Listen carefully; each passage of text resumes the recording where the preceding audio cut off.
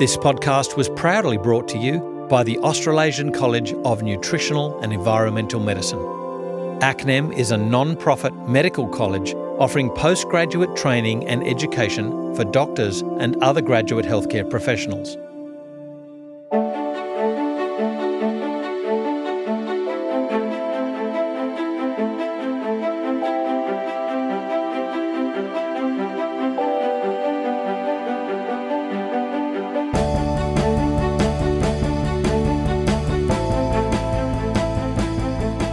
This is FX Medicine. I'm Andrew Whitfield Cook.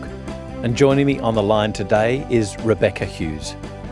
Rebecca's been involved in the natural health industry for over 12 years, since completing a Bachelor of Naturopathy in 2003 at Southern Cross University. In addition to private practice, Rebecca has previously acted as a regulator of medicines at the Therapeutic Goods Administration, TGA, and managed a government project funded by the Commonwealth National Health Department and Medical Research Council to create clinical guidelines for health professionals. She has also peer-reviewed naturopathic academic texts prior to publication and authored 4 chapters for the current edition of a popular reference text, Herbs and Natural Supplements, an Evidence-Based Guide, which is a seminal book that every natural health practitioner should have in their clinic. Currently, she balances her client time with teaching in naturopathy and nutrition bachelor programs at Endeavour College of Natural Medicine, Melbourne. In late 2014, Rebecca conducted a clinic-based prevalence study measuring the prevalence of metabolic syndrome in a standard clinic population. The results of this study were presented at the 2015 NHAA International Conference. Rebecca is particularly passionate about helping people with acne from her own personal experiences with this as a young adult. Now a naturopath specialising in acne treatment and other skin conditions, Rebecca is having incredible results treating acne sufferers by addressing the hormonal causes of the acne and is dedicated to returning self-confidence to teens and adults. Rebecca, welcome to FX Medicine. Thank you, Andrew. I've got to say, I am extremely impressed by your acumen, but also your care, because, when a practitioner has a certain condition, that personal experience, it really builds a fire to become expert in it. And I can see that you have done that because I've met you and you have an extremely beautiful complexion. So it's obviously worked. So I guess first, tell us about your background and why was it, apart from this personal journey, why specialise in skin? What was it that attracted you to it in naturopathic care? Well, I think sometimes things and areas of clinical practice choose you. I'm not sure that you always get the benefit of choosing them. And I originally I was seeing a lot of children with eczema and then adults with eczema as well, with really chronic eczema. And I suppose that started to develop my interest in treating skin conditions. And of course, I did have my own personal experience with a skin condition as a young person. And it wasn't until I started treating a couple of people with acne that I saw that actually it's not, it's easy for me.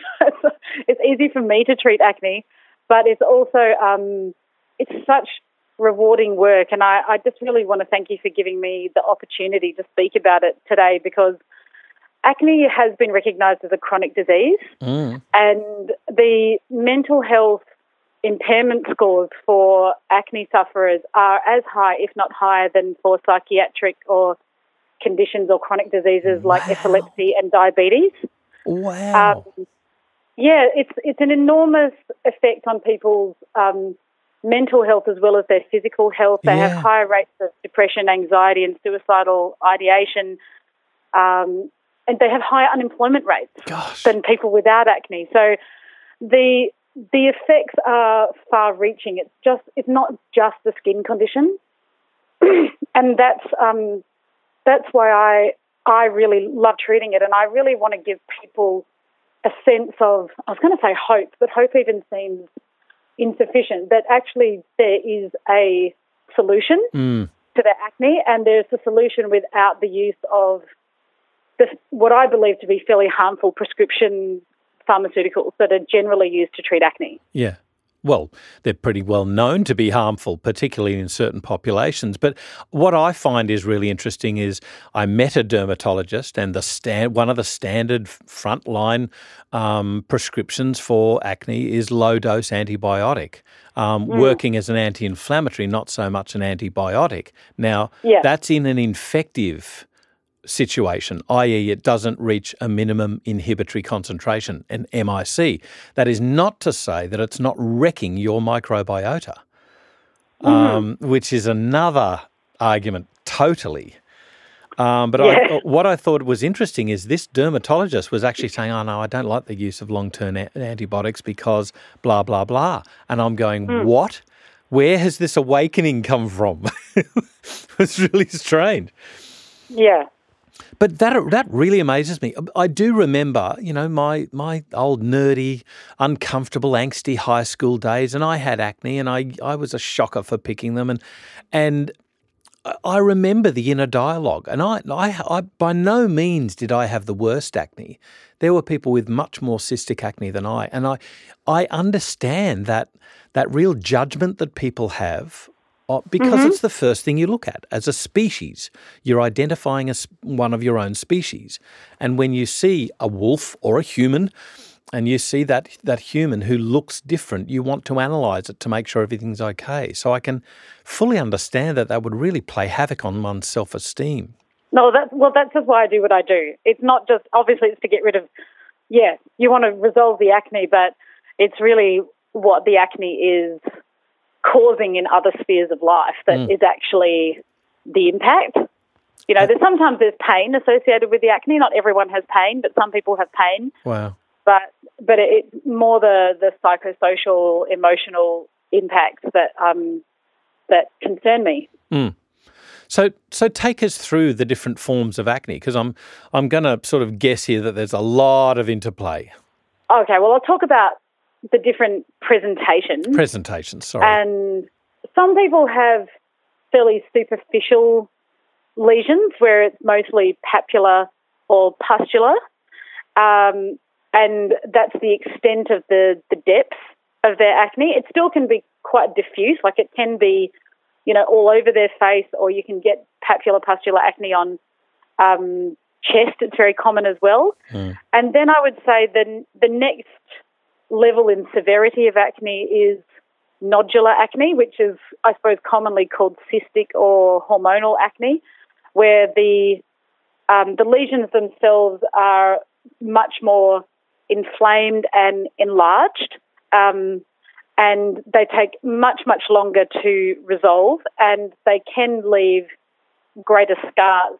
And nodular cystic acne, I'm not going to say absolutely, but typically it appears to be around the lower area of the face, the jawline, the neck, and shoulders and back. That tends to be the location of that type of acne. And then there are acne severity rating scales. There's various different rating scales based on the number of comedomes or lesions, and that's more used, I guess. Those severity rating scales are used a lot in clinical trials to determine selection of participants in trials. There are two more conditions that start with the name acne, so acne rosacea, which isn't really related to acne vulgaris. So acne vulgaris is the one that I previously described. Acne rosacea, look, the jury's still pretty much out on what the pathophysiological cause of acne rosacea is, but that tends to affect more so blood vessels, and they can be small pustules that are associated with acne rosacea, but it's certainly quite distinct from acne vulgaris. And then there's another condition called acne inversa, and it's probably called that because the full name is really long and complicated, which is hidradenitis suppurativa. Yes, and yes, it is confusing. And they are. They're large boils that appear mostly in the genitourinary area in the groin and can be in the armpits as well. And suppurativa meaning that ultimately they burst and suppurate, and so they're highly inflamed, painful and infective and can leave very large scars. And that that condition isn't related to acne vulgaris, but I guess it was, likened to acne because of the suppurating nature of it. But it also comes with its own degree of, as you can imagine, psychosocial impact and sexual dysfunction because of absolutely. the location of the lesions. Yeah. So can I briefly ask, I know this isn't the main point of our topic, but acne inversa, pathophysiology, is that an infective agent or an immune-mediated disorder? It's multifactorial, and I think the traditional pharmacological treatment gives you an indication of that. And it's some fairly, again, heavy-handed pharmacy that's used, like immunosuppressants, so chemotherapy, essentially, and prednisolone and long-term antibacterials. So that type of medication is used. Having said that, I don't know that people with acne inversa seek out naturopaths. I think they should, because I've only treated one patient with acne inversa, and I got a really fantastic result with quite a foundational naturopathic approach, let's say. Yeah. Wow. So I don't think, again, and because the ultimate treatment in acne inversa is actually surgical, which is extremely invasive. Extremely invasive, but probably more concerning is the use of immunosuppressant therapy, I think, because it comes with its own. Yeah. Yeah, absolutely. So back to acne vulgaris. Take us through the underlying pathophysiology, the underlying factors. Well, it is. I think it's a multifactorial disease that does have several risk factors. Now, it's a disease of the pilosebaceous unit, which is a fancy name for the hair follicle, basically. And the hair follicle has a sebum sac attached to it. And what happens in acne, in any kind of acne vulgaris, is that there's a hyperproliferation of keratinocytes that forms a plug combined with the sebum of the hair follicle, and that forms a nice environment. Well, it becomes inflamed, and then the inflammation may or may not become an environment for bacteria, and essentially, and so then it can become a nodule or a pustule or a papule, depending on the severity of the inflammation and infection at the site. So that's what happens, essentially, structurally. But in terms of what causes that to happen, I think that there are many factors that cause that to happen, and I also don't think that they're the same factors in every single person who has acne either. And unfortunately, I think that's the way it is treated, that all acne is the same. And there's plenty of literature about Propionibacterium acnes, or P. acnes, as the causative agent, hence the long-term antibiotic therapy. But I think that's an overly simplistic way of regarding the human microbiome, because the microbiome on the outside of our body is just and equally as complex as the microbiome on the inside of our body. Yes. And I think P. acnes constitutes less than 6% of the microbiota on our skin. So if there is an imbalance in the populations of P. acnes, then I think the question to ask is why is there an imbalance of that bacteria on the skin? Yes. And I think one of the issues with acne sufferers is that there's a tendency to over-cleanse and over-wash, and particularly with antimicrobial agents.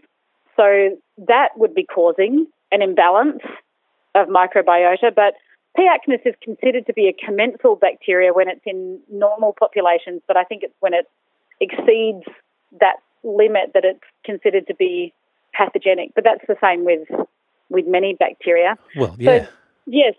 The bacteria is there, and it is considered to be one of the causative agents, but there's also what causes there to be excess sebum production. Well, that can be androgens, but androgens can be activated by, as I saw in one there's a very, very good paper published recently, Dietary Glycemic Factors, Insulin Resistance and Adiponectin Levels in Acne Vulgaris. And it's probably one of the more convincing papers around glycemic index and glycemic load and its effects on acne. Yeah. Because prior to this, there have been a number of reviews done, but they've all been inconclusive, saying that there's really nobody could really say when they combined all the data that there was any impact of diet on acne. But this paper showed that irrespective of serum glucose, serum insulin, insulin-like growth factor, with all those being the same between the matched controls and the study participants, that glycemic load and glycemic index diets were higher in the acne group. Right. Now, as a small cohort, there was only 50 people of acne sufferers, so I think that, you'd need a higher powered study to really show, but that was interesting, yeah. I thought. But at the same time, having treated quite a few people with acne by now, I would say, again, it's not absolute. I have patients who I treat who have better diets than I do, and I'm a naturopath and a nutritionist, and they have the cleanest diet and lifestyle and still have cystic acne. So I don't think you can sort of put all people into the same box, so to speak. And this is the problem with medicine when you're looking at a population level is it's kind of like saying probiotics for antibiotic-associated diarrhea generally fail. But then, well, that's probiotics, not probiotic, not strain, not species, there's no delineation. It's probiotics. So, Jason Horlak will argue that vehemently, that it's strain-specific. You can't necessarily say the attributes of one or the successes of one strain would negate the failures of another strain and end up with a generally positive aspect on any sort of given. Now, that's in probiotics. Take acne and you've got all these multifactorial issues going on. How do you then tease that apart and lump them all together and say, see, it's not related to diet? Because I remember this argument I think it was in Medical Journal of Australia, and they were saying diet has no part to play in acne. Boom. And then not 1 month later, sorry guys, diet is important in acne. It was seriously within a month.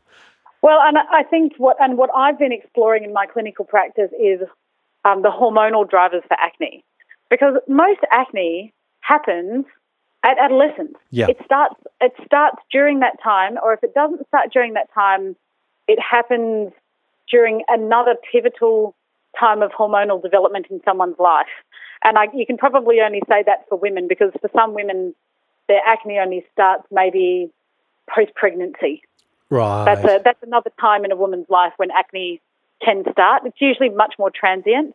But I think when you can identify that the acne has started during hormonal development, has cyclical aggravations that are coincident with the menstrual cycle, may or may not be relieved by the oral contraceptive pill. I think you can safely say that there's a hormonal driver at play, even if you don't know what the hormonal driver is.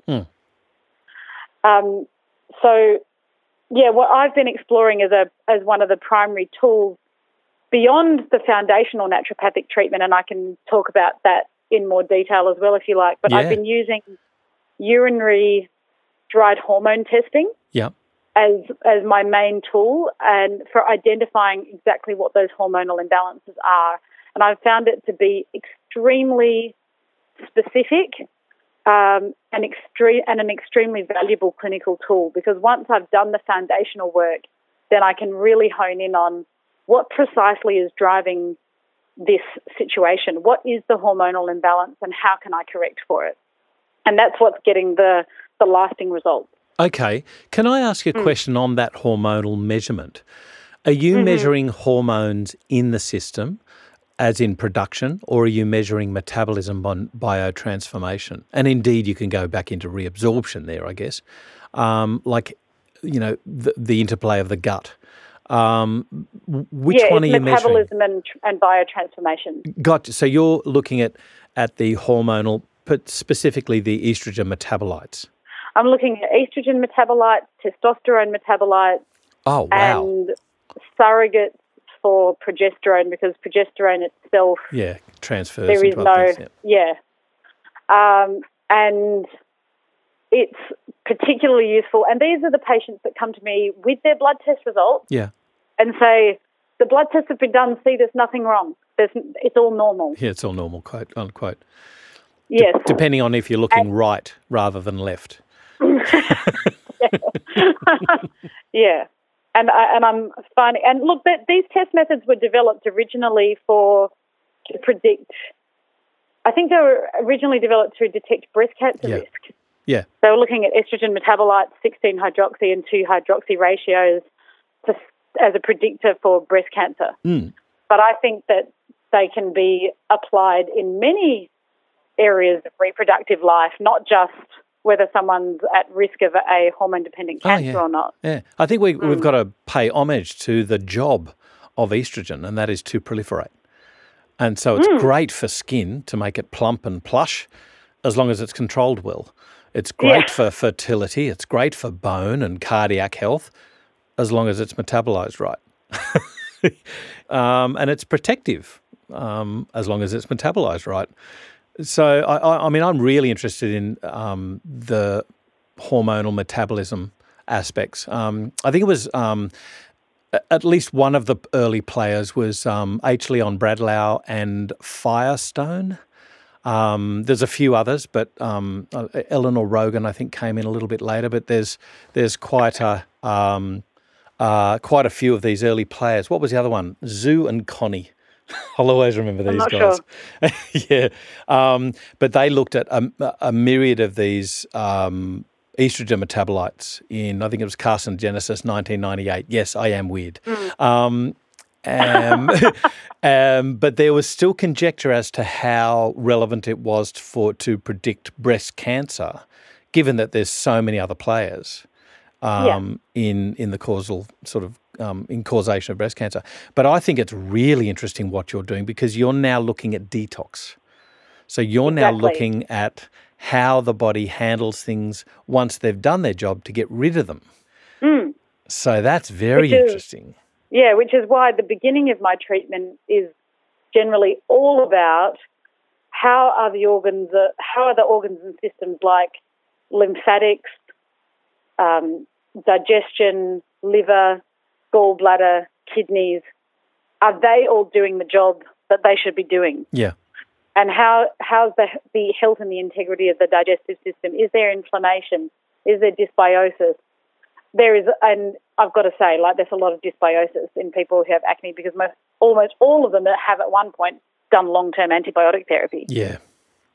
It's very unusual to find someone who comes to me who hasn't gone part or the whole way down the orthodox route. And I really wish people would come to me first, so that I didn't have to do all the corrective work, because then I have to correct for a lot of damage that's been done, as well as support normal, healthy detoxification and metabolism. Yeah. So can I ask you a question there? Do you find that the 14 species that we have available as probiotics in Australia, and given that most of them are based, not all of them, but most of them are based on milk products, that's sort of where this premise of probiotics sort of came from. Do you find there are enough? Enough for? To help correct dysbiosis? Or do you have to employ plant-based material in diet and indeed herbs to help correct dysbiotic pictures in people with acne? Oh, I almost always prescribe prebiotics at the same time, either in, like, I might do it in medicine for the first few steps to make sure that we get, I mean, ultimately you want the best value out of your probiotic. Yes. So you want to be having adequate prebiotic sources as well as probiotics. And if the diet quality is quite poor, then I might supplement with prebiotics until I've done the educational work to improve diet quality. And so I just use, simple things that might be like, guar gum, slippery elm, pectins, things like that. they're pretty basic. Yeah. And in combination with the probiotics. But I also use, not that this is related to dysbiosis, but it's more about digestive integrity. I also use lactoferrin if there is significant inflammation. And you can tell, because some people's acne is, and this again, it's looking at the presentation and not treating it all as the same. Like some people's presentation is highly inflamed. Like the acne is really red, and in fact all their skin is really red, even the areas that don't have the acne. And so it's obvious that there's inflammation present, and when there's that degree of inflammation present, you can extrapolate and say that, well, the digestive tract isn't, doing as well as it could. Yeah. And then for some people it's not, so I may not use lactoferrin, because lactoferrin it's a reasonably expensive product, so I don't want to use it with everyone if they don't need it. Mm. But if there's significant inflammation, then I use lactoferrin and maybe Saccharomyces boulardii. But if there's not, then I'll focus more on large bowel health and ensuring that there's adequate digestion, because I do find that there are some papers actually linking, there's sort of this whole of theory, gut, brain, skin theory, and saying, I think I read a paper that, and it was not looking just at acne, but all seborrheic skin conditions, and saying that I think they estimated that about 2/3 of people with seborrheic skin conditions had a pre-existing or concomitant digestive disturbance. Like, for example, irritable bowel-like picture. And I think it was in a Chinese population, but it was about 20,000 people that they surveyed. So it was a good cohort. So that there is possibly some, something linking, digestive health fundamentally with acne. Yeah. But again, as a naturopath, I don't make absolutes. Can I ask though, I've had rather dramatic results of using cold colostrum with vulvovaginous candidiasis and bacterial vaginosis. Now, given that that's the other end of the body, and given that you normally, unless you've picked the pimples or the acne, there's normally a layer of skin on top. Have you ever used things like lactoferrin, probiotics, or indeed colostrum topically? No, I haven't used them topically, but I'm keen to. I'm very keen to start using probiotics topically. There aren't a lot of there's nothing really available in Australia as a skin, that's been formulated as a topical preparation. Yeah. But there are overseas. Yeah. There are internationally, and I am keen to start using that. Cool. Because even in 1930, there are a couple of dermatologists called Stokes and Pillsbury who all the way back then, they were the ones that sort of came up with this gut, brain, skin theory, and they started using and supplementing with just, not even strains, just species of Lactobacillus and Bifidobacterium and cod liver oil. Can you believe it? Really? Wow. And they were getting great results, but unfortunately when they were doing this and developing this theory, it was during a particular trend in dermatology away from autotoxicity. Yeah. So they just weren't given any airtime, really. Right. And so they were using that, and apparently there's a strain in most yogurts. The second part of it is Thermophilus. Streptococcus thermophilus. Yeah, that increases ceramides when it's applied topically. Ah, right. Yeah, so you could get your tub of yogurt out and try it on your face. Well, it's just, this is one of these things, we find these old grandma's tales. This is the thing that I say a little bit glibly, but with some air of meaning, and that is these old wives' tales only remained old if they worked. Otherwise, they wouldn't get told again. Exactly. Now, I was going to ask you about creams with regards to, or topical treatments with herbs. Do you tend to sort of favour tropo-restorative herbs, or do you use astringent type things like witch hazel at all? Or, what do you do there with treating acne? Do you know, I use very, very few topical applications. Oh, right, okay. I use barely any. Yeah. I mostly treat internally. So okay.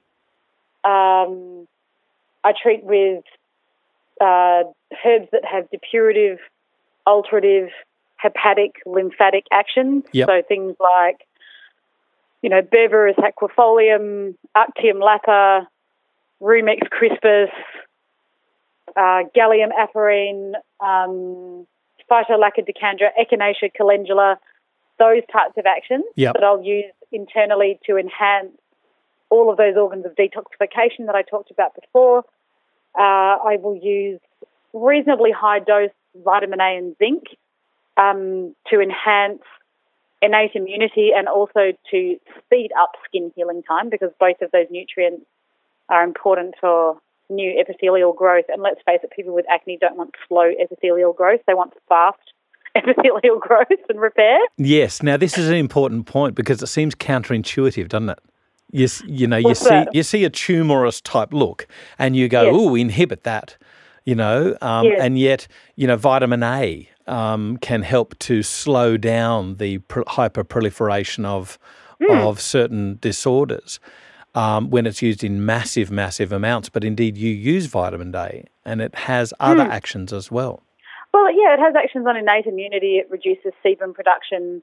And it helps build new skin cells, new healthy skin cells. So it also is important for rebuilding digestive integrity. So is zinc. Yes. So it has a beautiful dual action. Yes. And in terms of topical, I find mostly people are already putting too much stuff on the outside of their skin already. Usually, it requires me taking things away and saying, okay, maybe stop using the antibacterial soap on your face, or stop using Proactive, or whatever they're currently using, and I might refer them to someone. Like, I have worked with dermal therapists in the past, or beauty therapists who actually just specialise in treating acne. So there's a couple of people I work with. So I may do that, but I find that there isn't necessarily. I mean, I could use things like calendula creams, for example, just to soothe the area. Yeah. Sometimes I use.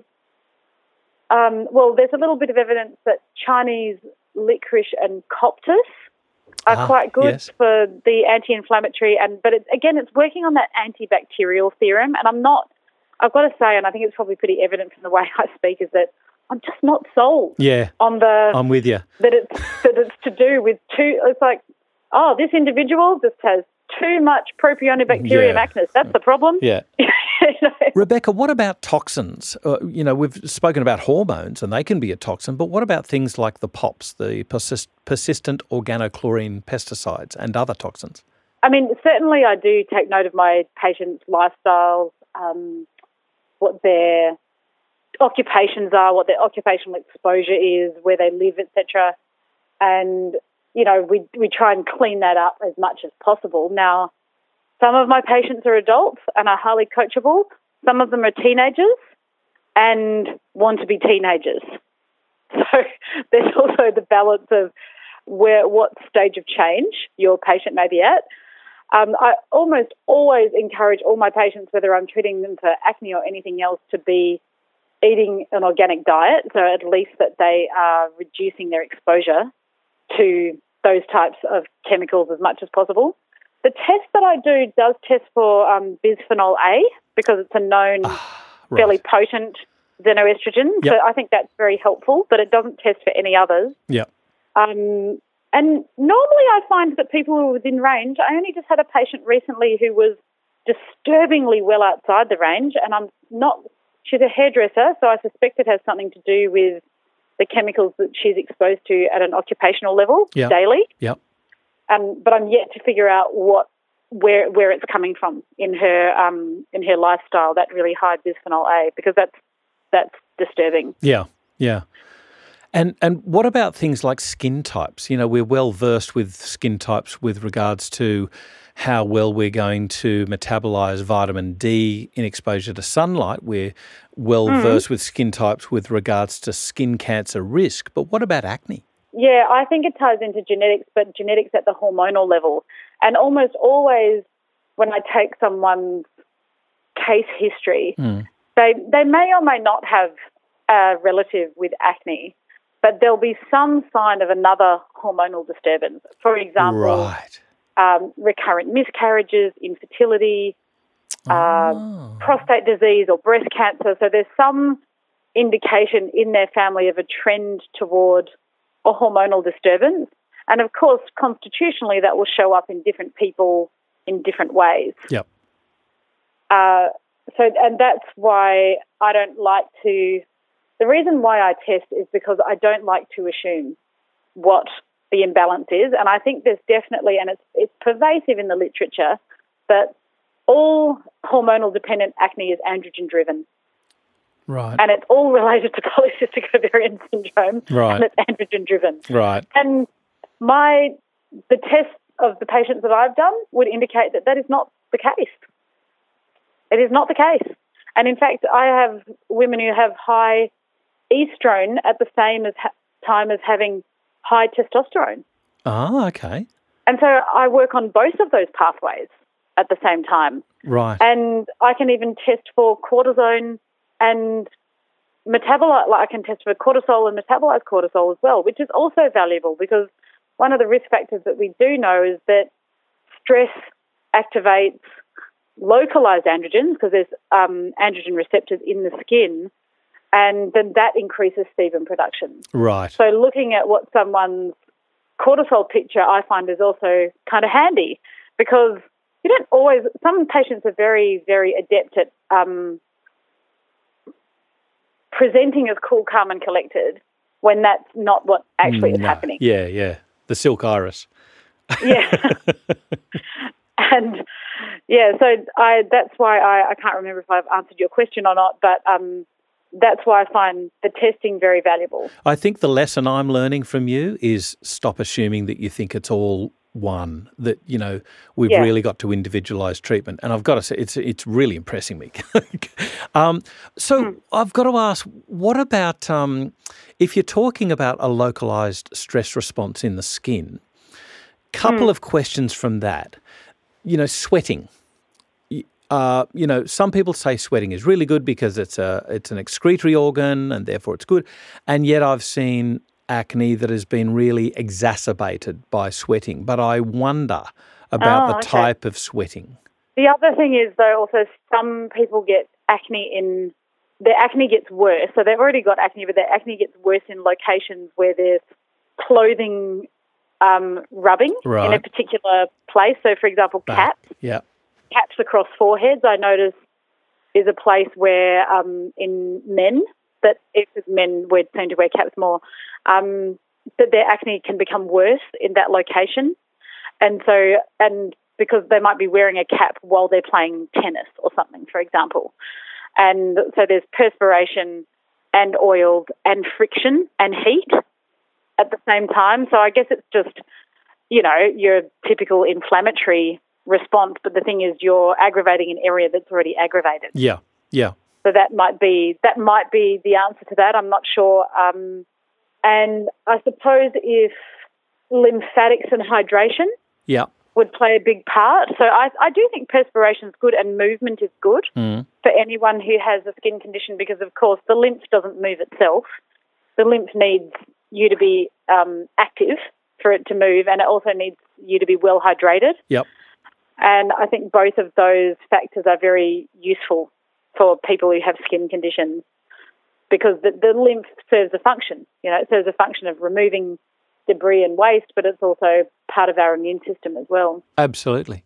What about, therefore, when somebody's got that, cystic acne on the middle of the cheek area, what about mobilising? I'm not necessarily formalised massage, but just mobilising that area. Does that help in any way, or is there no great, measurable benefit there? I can't see that there would be a measurable benefit because you might actually aggravate. Now, having said that, quite a few of my patients do go on their own accord to have what's called an extraction facial. And an extraction facial is exactly what it sounds like. It's where comedones are removed, but at least, look, I'm not opposed to them because at least they're done under sterile conditions. So the person who does them with sterile instruments under sterile conditions. And most people with acne will pick their acne. Yep. And they won't do it under sterile conditions. And they'll trauma the area by squeezing and pushing and, doing whatever else they can to try and get to remove the comedone. Whereas I figure if they're going to do it anyway, they might as well do it in a controlled environment. Yeah, yeah. We've spoken about movement, and if you talk about the microbiota, we know that exercise influences our microbiota. It's not just diet; it's also this movement sort of thing. How important do you find these practices are? It's interesting because a lot of the people who come to see me are already reasonably active. Uh-huh. I have to say, so they're already reasonably active. I tend not to have to prescribe that, to be prescribing movement. Yep. I find the area that I have to focus on a lifestyle perspective, particularly with some women, is anxiety and stress management. Right. That's I find it a much bigger player, not just in their acne, but in their overall health and well-being. But, yeah, like I said, cortisol is going to increase sebum production, but it also does have an effect on our microbiota as well, and then our microbiota runs us. Yeah. So if you're not managing that side of things at the same time, then I suppose you're only going to get maybe the results won't be as long lasting if there's still that background of anxiety and stress. And sometimes the anxiety and stress is directly related to the acne and someone's appearance. It can be directly related to that, or it might be related to their occupation, for example. Yeah. If they're in a stressful job. So that's what I find I usually am recommending is, things like yoga, mindfulness, meditation, adequate sleep. Yeah. I think the entire Western world doesn't sleep enough. Yes, that's right. Yeah. So it's just those fundamental foundations. And, of course, a fundamental foundation, you mentioned it before, hydration. I remember this example, and it was only an anecdotal report, but with photographic evidence, given that there's some issues around how people light a photo and things like that. But it was a very interesting story, if nothing else. And it was a lady who, I think she saw a psychologist. And was that in The Guardian? Yes. And I saw that.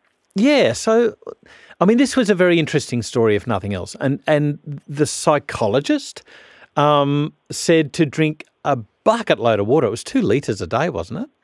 Yeah, at least minimum 2 litres. Right. And of course, the woman reported, or the practitioner reported, a dramatic improvement in their complexion. What do you think about that as teasing that out from an anecdotal onto what you see in patients? Well, I mean, water is required for everything. It's required to make bile and have good bile flow, and then good bile flow and liver function removes hormones, it removes other metabolic waste. Water fills up the lymph, and the lymph is required for removing waste. It cleanses the kidneys. So we're talking at a really naturopathic sort of level of physiological level. How water is required for everything. So I think if someone isn't adequately hydrated, and I do tell my patients this, and it's a good way to get them to be compliant with water, is they go, I'm going to give you herbs that are going to enhance detoxification. If you don't drink enough water, it's coming out your skin. You're going to get an aggravation of your acne. So they become highly motivated to drink 2 litres of water a day because they don't want their acne to actually get worse. But it could happen. So do you advocate 2 litres? Oh, I don't want less than 1.5. Right, gotcha. Yeah, I usually say 2 because I know that there'll be days where they don't have 2 and then they might hit 1.5. Yeah. And then that's adequate. It depends on their level of physical activity though, because some of my patients are really physically active, so they're quite athletic, in which case I think their water requirement's higher. Yes, sure. But the stratum corneum, the very, very outer layer of your skin, needs both water and fat.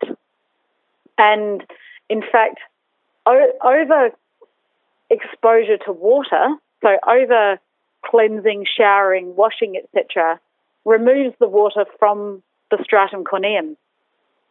And so it actually reduces hydration in the outermost layer, which is why I try and discourage all of the crazy skin washing that does happen with some acne patients, because they've been told that it's due to bacteria and too much oil, and to wash away that oil, whereas really that oil layer is just as protective. And I think that's another thing that gets missed, is the need to actually have adequate oil and water hydration. So just in wrapping up, there's two sort of, I guess, base traditional acne treatments. And one of them is the actual essential fatty acids, and the other one that I'm thinking of is the minerals, or the combinations. Zinc, B6, magnesium helps hormonal metabolism, but just zinc on its own is one of the old fames, for acne, with varying degrees of success. How useful do you find them, and what dose do you use? Zinc I find incredibly useful, and particularly I think in anyone who's had a chronic skin condition, whether it be eczema, acne, psoriasis. Zinc is I think of zinc like iron, like it gets consumed and it gets stored and then it gets utilised. And if someone has had a chronic skin condition, they've had an increased requirement for zinc for a very long time, because they've been building more skin cells than a healthy person. They've had to keep up. So I find most of the people that I see are zinc depleted, and that's fairly obvious usually from their immune health, right? If not from their skin health. Yep. Like, they tend to also be predisposed to opportunistic infections, and that tells me that, that zinc is depleted. And so I usually prescribe between 25 and 50 milligrams. Elemental. And, yeah. Yep. And in a divided dose, typically, because I find not a lot of people can handle 50 milligrams in one dose, because it can make you feel a little bit queasy. Yep. But zinc's also useful. It's useful for immunity, skin health, and also for releasing vitamin A from the liver. There's a zinc-dependent enzyme. Yes, right. That helps release your own vitamin A from the liver. So that's also the dual, again, benefit of taking zinc. Right. That's very useful. Well, you need to write a book, because this is brilliant work that you're doing. Yeah, look, maybe I do, because I think I am very concerned about how people with acne are treated in the common medical model and it's not anyone's fault. Like, I'm not demonising doctors or specialists, but there really is just sort of one pathway available to people at the moment, which is, they go to their GP because they're concerned, and their GP either refers to a dermatologist or starts prescribing themselves. But generally the pathway is the same, which is antibiotics, Roaccutane, which comes with its own raft of well-known side effects. Yes. And the oral contraceptive pill if you're a woman. Yeah. And that's the pathway. And I have to say it's unsatisfactory. And it's unsatisfactory for people, because then they come to see me because it hasn't worked. It's unsatisfactory because of all of the side effects associated with those medicines, both short and long-term side effects.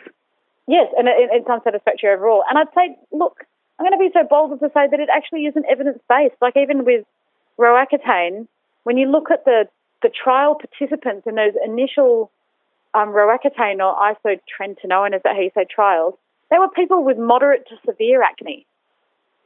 And that's what they're re-looking at all of that data now, because they can't understand why people with mild to moderate acne aren't experiencing the same benefit.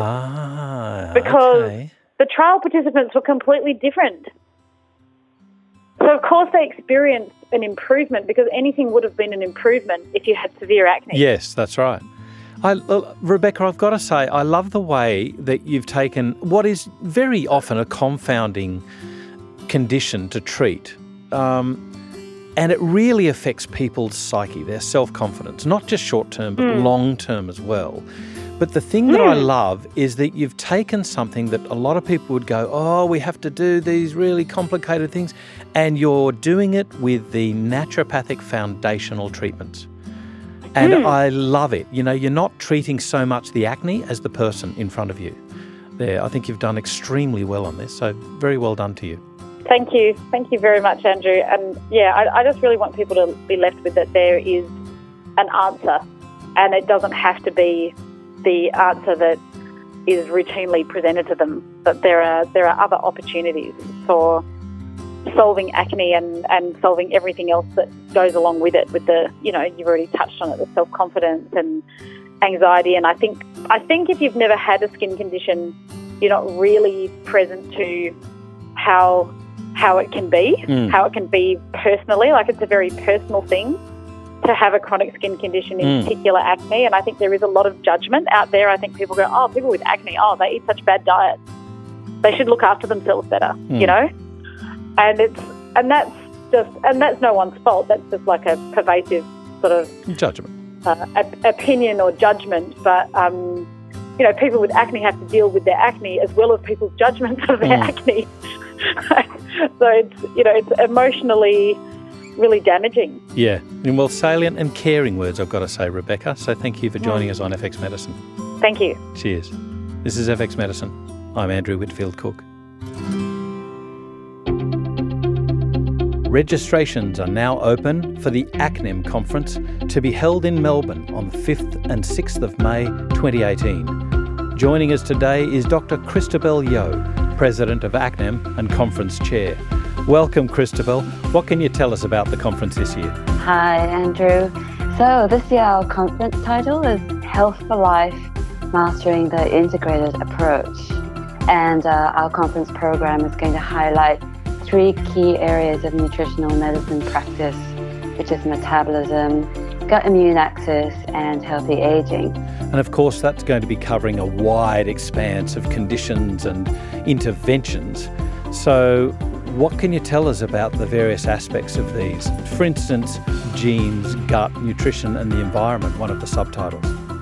Well, let me tell you a bit about the overall conference, because we've put this together especially for practitioners who are dealing with patients who are not only worried about advancing age and declining cognition, but they also have multiple conditions, and we know that all of this does overlap with the gut immune axis, metabolism, oxidative stress, and essentially healthy aging. So how do we work out their multiple and overlapping risks, triggers, and perpetuating factors, and then so ultimately how do we facilitate the optimum health comes in an integrated biomedical approach. So in these themes, what we are doing is under metabolism, we're going to be talking about fasting mimicking diets, weight gain, mitochondrial disruption or metabolic disruption from heavy metals. And under the gut immune axis, we'll be talking about the oral microbiome, hidden food factors in common gut conditions, things that people haven't particularly thought about. And we'll also talk about the active role of specific food components on intestinal receptors and immunity. And so with healthy aging, we'll be talking quite a lot about genetic influences there, how we integrate genetics, nutritional and environmental approaches for healthy aging, as well as the metabolic aspects of acidosis, and then also the mitochondrial aspects of how the mitochondrial immunity, chronic infection is tied in with healthy aging. Who will be speaking this year? Well, we're super excited this year because we have Dr. Robert Rountree, who is a family medicine practitioner from Colorado and a well-known IFM faculty medical doctor, but really practicing like a naturopathic doctor, like many of us nutritional medicine doctors. And from America, we also have Professor Walter Longo's lead researcher, Sebastian Branhorst, speaking about the fasting mimicking diet. And we have, of course, our local favorite researchers like Professor Ross Grant, always talking about our favorite topics like the brain and mitochondria. We've got Professor John Tagg from New Zealand, a microbiology researcher, giving us more depth on the oral microbiome. We've got Professor Joseph Proetto, an endocrinologist from Melbourne, talking about weight management. And then, of course, we really wanted to integrate having clinicians together with our amazing researchers and PhDs. So we have our local fan favorite naturopathic educator, Rachel Arthur. We have Denise Furness talking more about genetics. And on the last afternoon of the session, we really want to make it very practical and very clinically focused. So we have other clinicians like Warren McGinn talking to us, and Nicole Bilsma bringing in some of the environmental aspects. That's an incredibly impressive lineup you've got. How do people register for this? So to register for this event, go to conference.acnum.org.